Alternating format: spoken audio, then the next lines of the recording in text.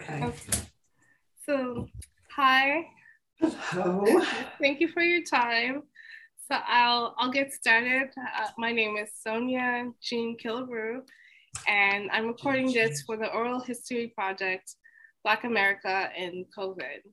So I'll just say a little bit about myself, and then we'll get started talking with our guests.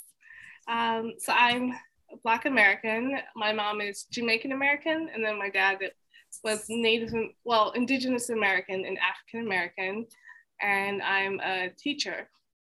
And just someone told me it'd be interesting to share that I'm a fourth generation teacher. So my mom's a retired New York City teacher.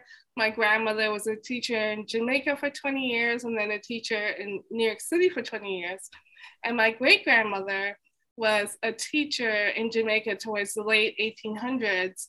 And my mom said that when she got married, she was no longer allowed to work because it wasn't considered respectable for married women to work in the 1800s, which is ironic because my mom started teaching after she got married. So I thought that was very interesting. Very interesting. So great. So now I will introduce my guest. I'm so honored to be speaking with my aunt. So please tell us your name. Sure, I am Marcia Robinson. Thank you. And do you identify as Black? I do, definitely. I'm an immigrant from Jamaica. I've been in the US for almost 35 years. I'm a mother of two Black American children who, of course, we refer to as Jamaicans because they're very much American, but definitely also have those roots and understand that history. Both my parents were from Jamaica, born in Jamaica, but both were descended from Irish immigrants who went to Jamaica as part of the British, slave trade. And so my grandfather on my mother's side was a small horn and lived on a property called Ballycrystal. So they carried their very Irish, behaviors and practices with them. And he married a Jamaican woman whose parents were from Panama. So just this huge concoction. And then my father was born on a property called Arabia Felix.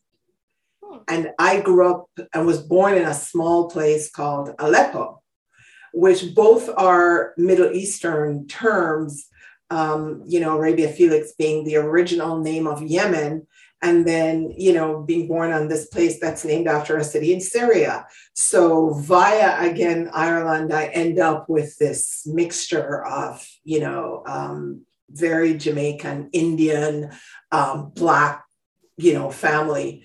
But migrated to the US, about 35 years ago, lived in 3 countries, Jamaica, England, and Canada before I came to the US. I am currently a human resources executive and an entrepreneur, and identify both as a Black person and very much with Black people and the Black experience in America. Thank you. That's interesting. Right. So my mom said that my great-grandmother was the daughter of an Irish woman and a Jamaican Black man also. Mm-hmm. Mm-hmm. Wow. Yeah, that's very, very, very normal in Jamaica. Interesting. So can you share what it was like living during the pandemic in 2020 and 2021? That was a really challenging experience. I went to Jamaica in February of 2020. That was actually the last time I saw my siblings or my 2 remaining siblings, my 2 brothers. And I went to Jamaica and came back not knowing that there was I remember being in Florida and talking to my girlfriends and saying, oh yeah, have you guys heard about this virus, this thing?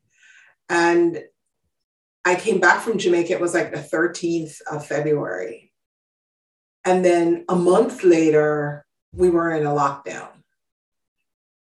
So one of the things about being an immigrant is it's strange, but you always feel like you have a place to go. You have someplace else that you need to be, or, because my siblings are there, but it was a very strange feeling to feel like you couldn't go, like you couldn't go anywhere. Like I couldn't see them. If something happened, I couldn't go and I'm the youngest.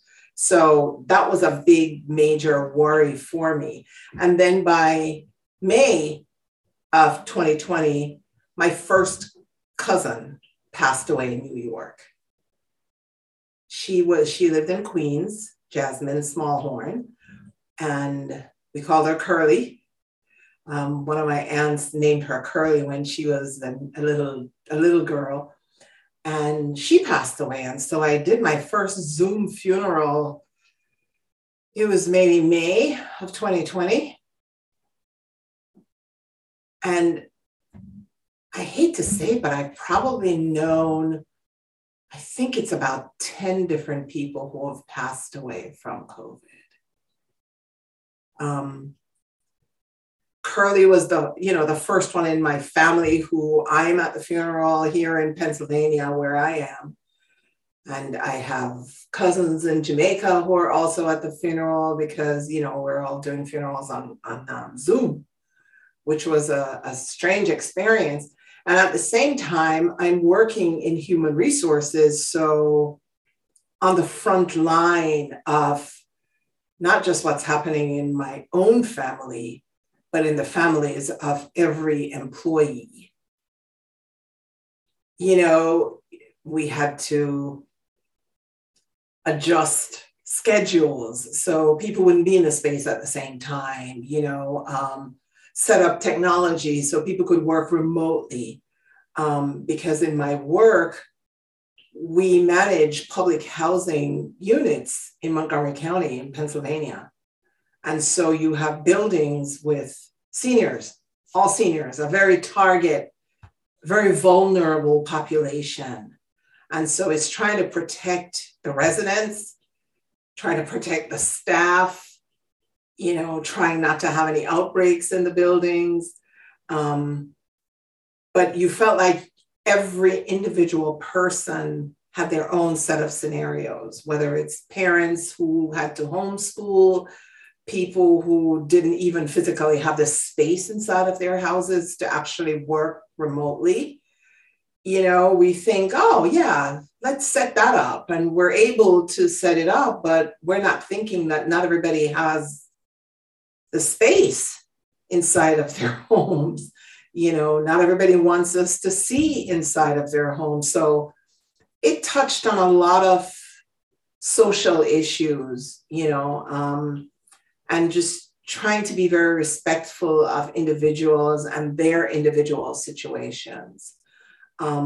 Working in an office where you have rules and guidelines, but people are coming with their own political perspectives on vaccines, on treatments, on,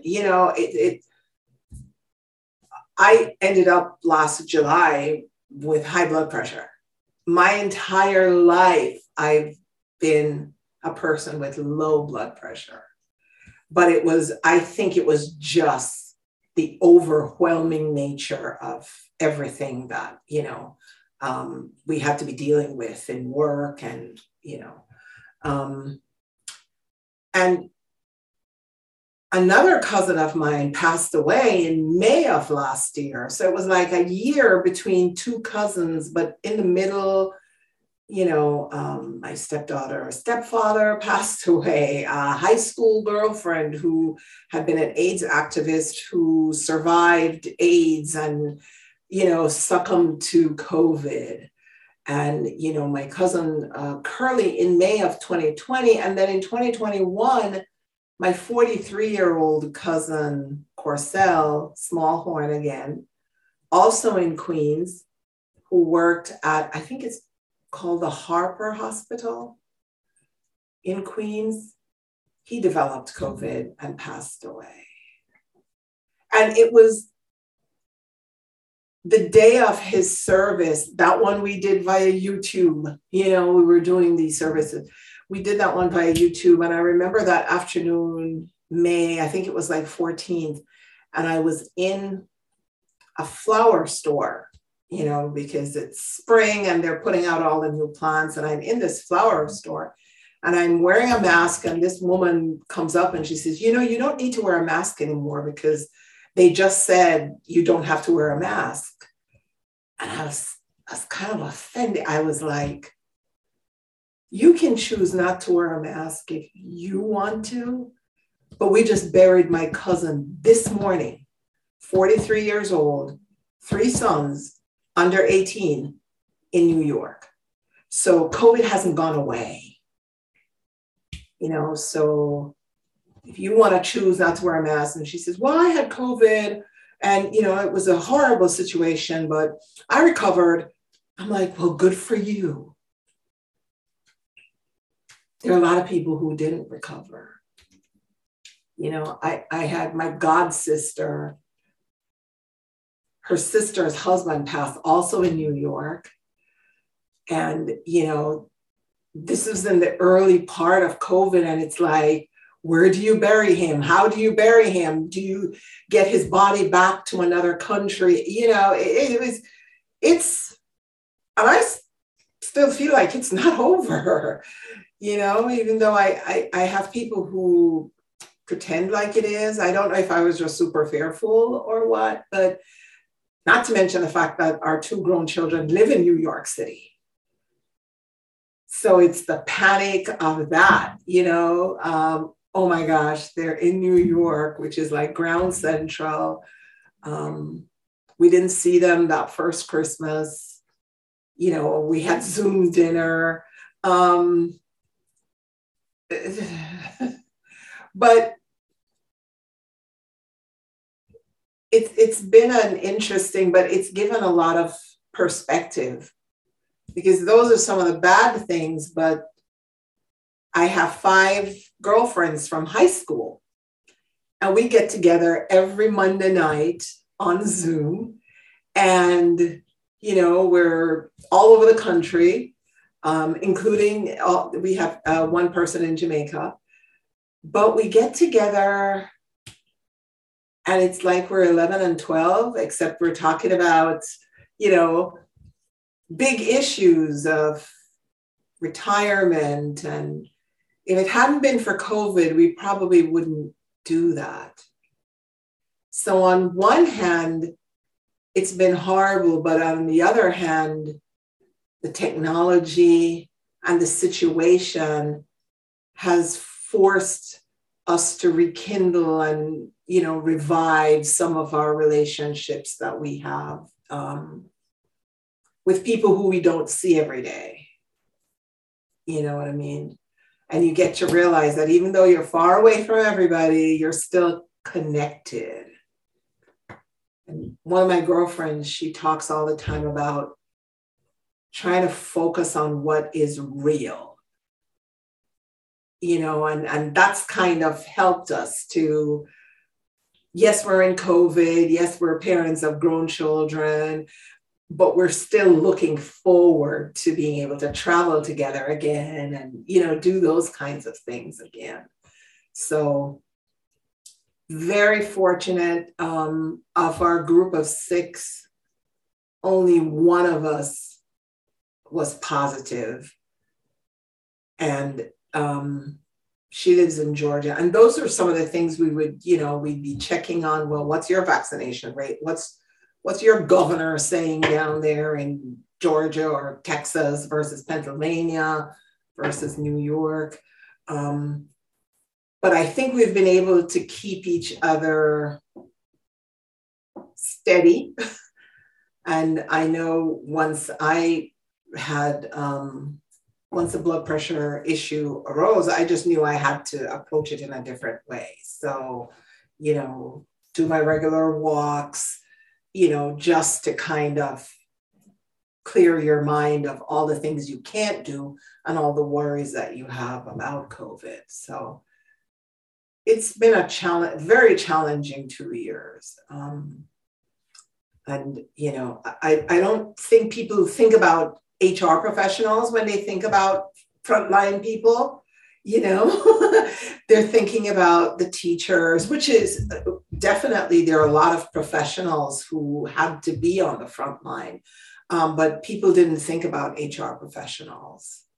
And, you know, there are a lot of HR professionals who left the profession, who just couldn't, it was just too much. It was just too much. You know, you had to be pushing back on leadership, pushing back on staff. But, you know, when something came up and the typical response would be, no, we can't do that.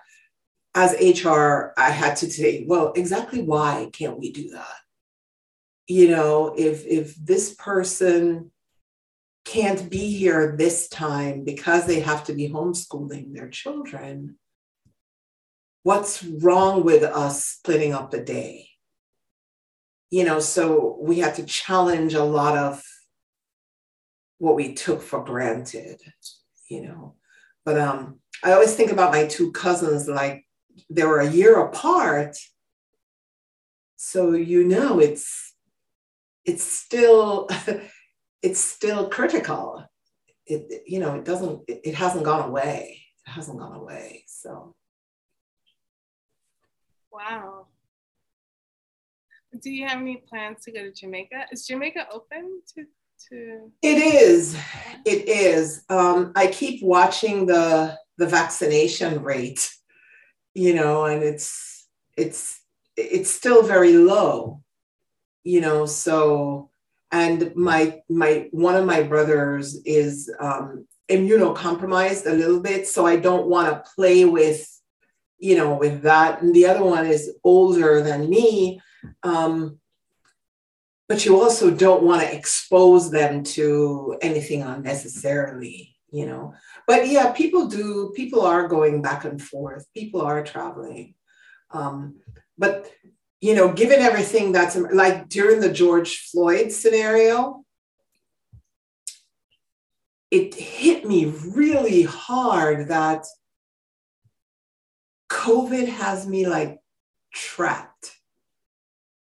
Which I never really felt that way before, but you always feel like you could travel outside of the country. Like, you know, when the social issues get to be like too much in the US sometimes, you know, that would be a break. That would be a chance to go somewhere and just feel like you're a part of it, but you have an outlet.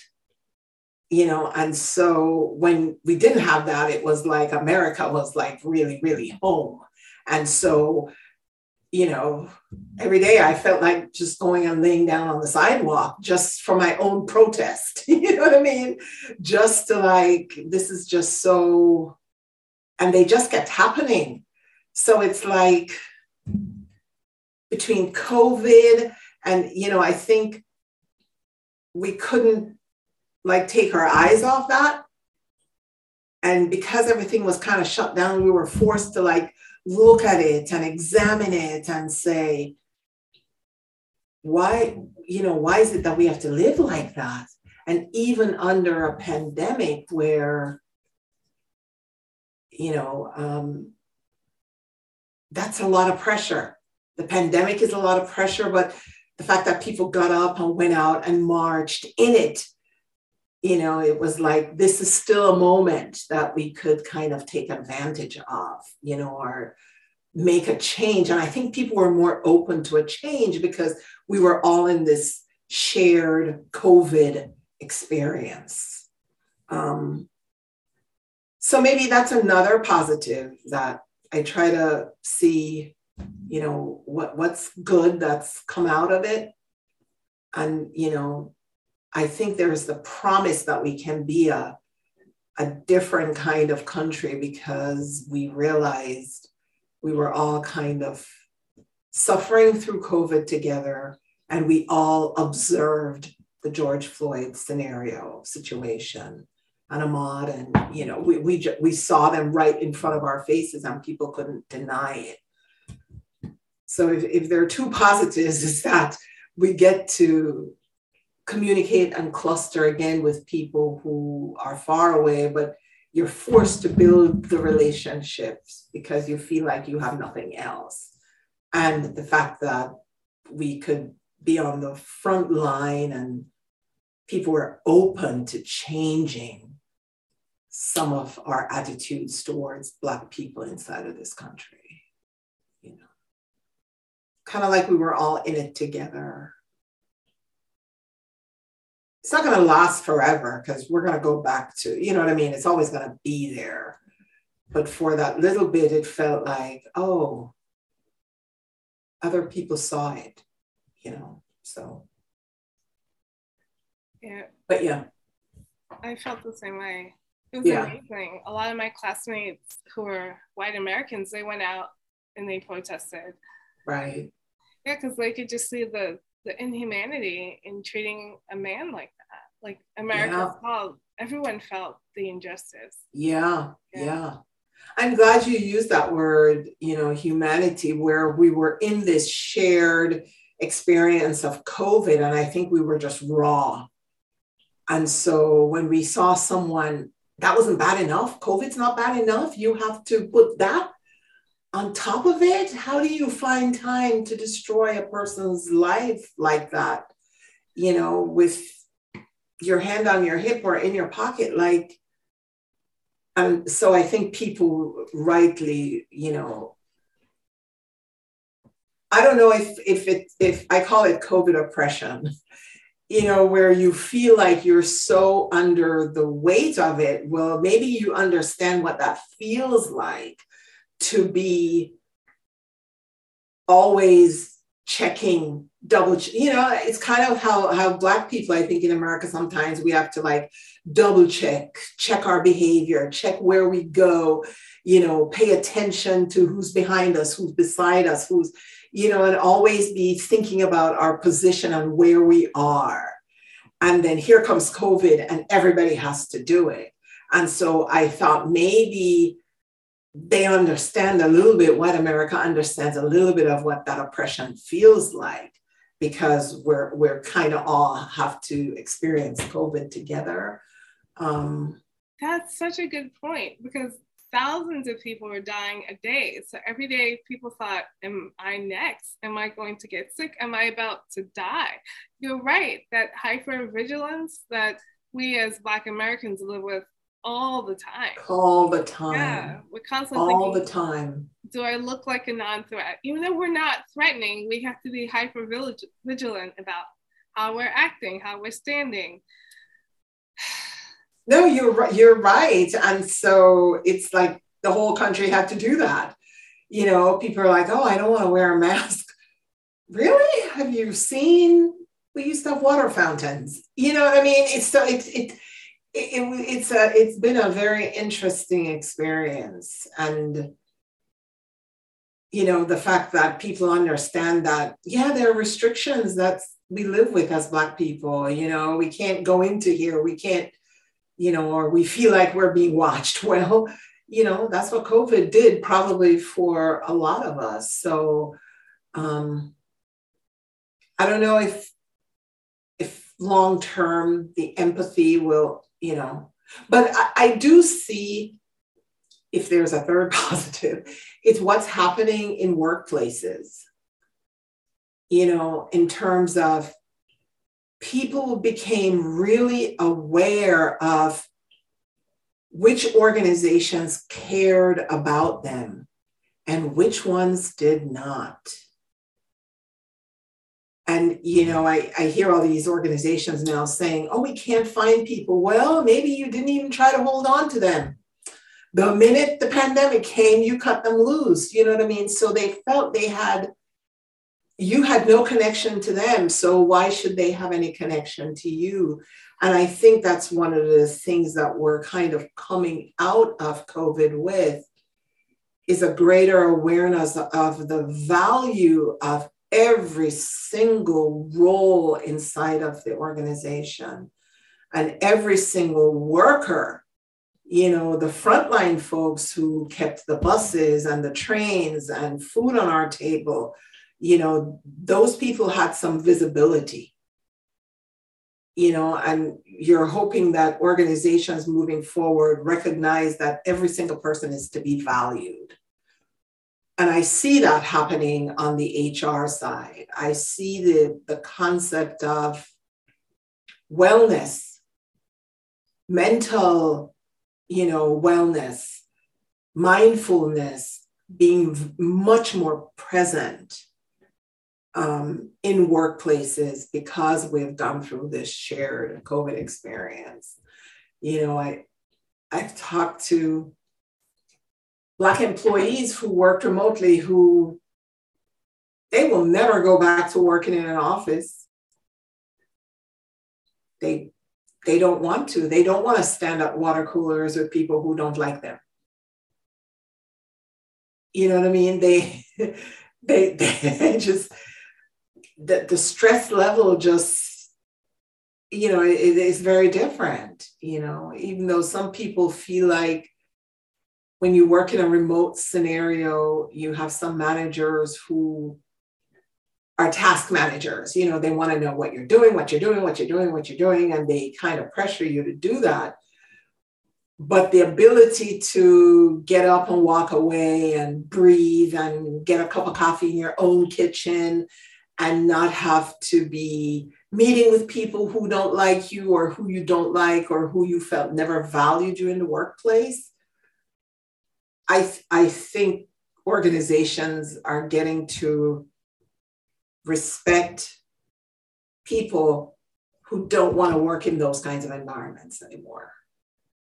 You know, so that's another spin-off that I've seen from my role as a human resources professional during COVID. Thank you for sharing that, because I listen to podcasts where business owners, they lament like the workers aren't coming back, but they're not paying the workers a living wage, right? Or not giving them health care, and then they wonder why the workers aren't coming back. Yeah. Right. And, you know, another organization, our organization, we're like, even if they're temporary employees, if they're sick, we're gonna make sure that they have sick leave, you know what I mean? That they're not pressured to come back into the office, because now you're putting everybody at risk, you know what I mean? People, because like you said earlier, you catch COVID or you get COVID, you don't know what your prognosis is like. You know, I've had employees whose friends have passed away, whose husband was on a ventilator, you know, whose mother was, you know, we've had it all really in the workplace. And so some organizations have been good at really making people understand that we really value who you are. And then you have other organizations that they didn't care if their people were on the front line. They didn't take any extra steps to make sure they were safe, or they cut them loose. And then they're wondering why they're not coming back, you know, and they wonder, well, we can't, they don't want to work. They don't want to work for you. Exactly.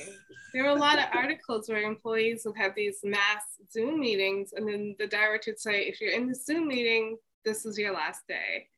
Yeah. You're like, can you believe that? Can you believe that? So on one hand, you see, you know, we've seen this burst of empathy and humanity. And then on the other hand, you know, we also saw the worst of some people, you know, and some of those people were managers and business owners and organizations that just, they just want to cut costs. They were all about bottom line and whether or not these workers had another plan or another source of income. They were unconcerned. It was stunning. A lot of companies were doing it. I remember reading on Twitter, people would snapshot like their Zoom screen and say, I just got laid off with all these other people. Yeah. Fortunately, I think those employers are in the mind, you know, they're a smaller number. But we also have social media where we've we've learned to broadcast and shame those kinds of employers, you know, and during COVID, we were shaming those kinds of employers all the time. So, but yeah, I think things like health disparity, like who has access to what kind of health care, and, you know, and that just was there, just full frontal and, you know, just front and center. You know, technology, you know, in Philadelphia, the city of Philadelphia, I think they stopped the online classes because so many of the children didn't have technology, you know, so they stopped doing online courses. So, you know, some of the kids were just not being taught, or, you know, parents had to go drive to, you know, sit in areas where they could get, you know, Wi-Fi to do their work. So no, it's been a challenging experience, and hopefully we'll come out of it with some lessons learned. So thank you so much for sharing. Like, everyone needs to hear every Black American's perspective and how profoundly we were impacted. And you're in Pennsylvania, right? Right. Yeah. Okay. Thank you. Well, yeah. I'll message you when I put the podcast up. And I don't know how long it'll take to get into the Smithsonian, but that's my goal, to have all. That's your goal. Good. Awesome. Well, let me know if I can. You should talk to Makiba, because as a performer, that's been very challenging not to be able to perform. I will. That's why she's a singer. I will. Yeah. So, okay. Thank you. You're welcome. Thank you so much. You're welcome.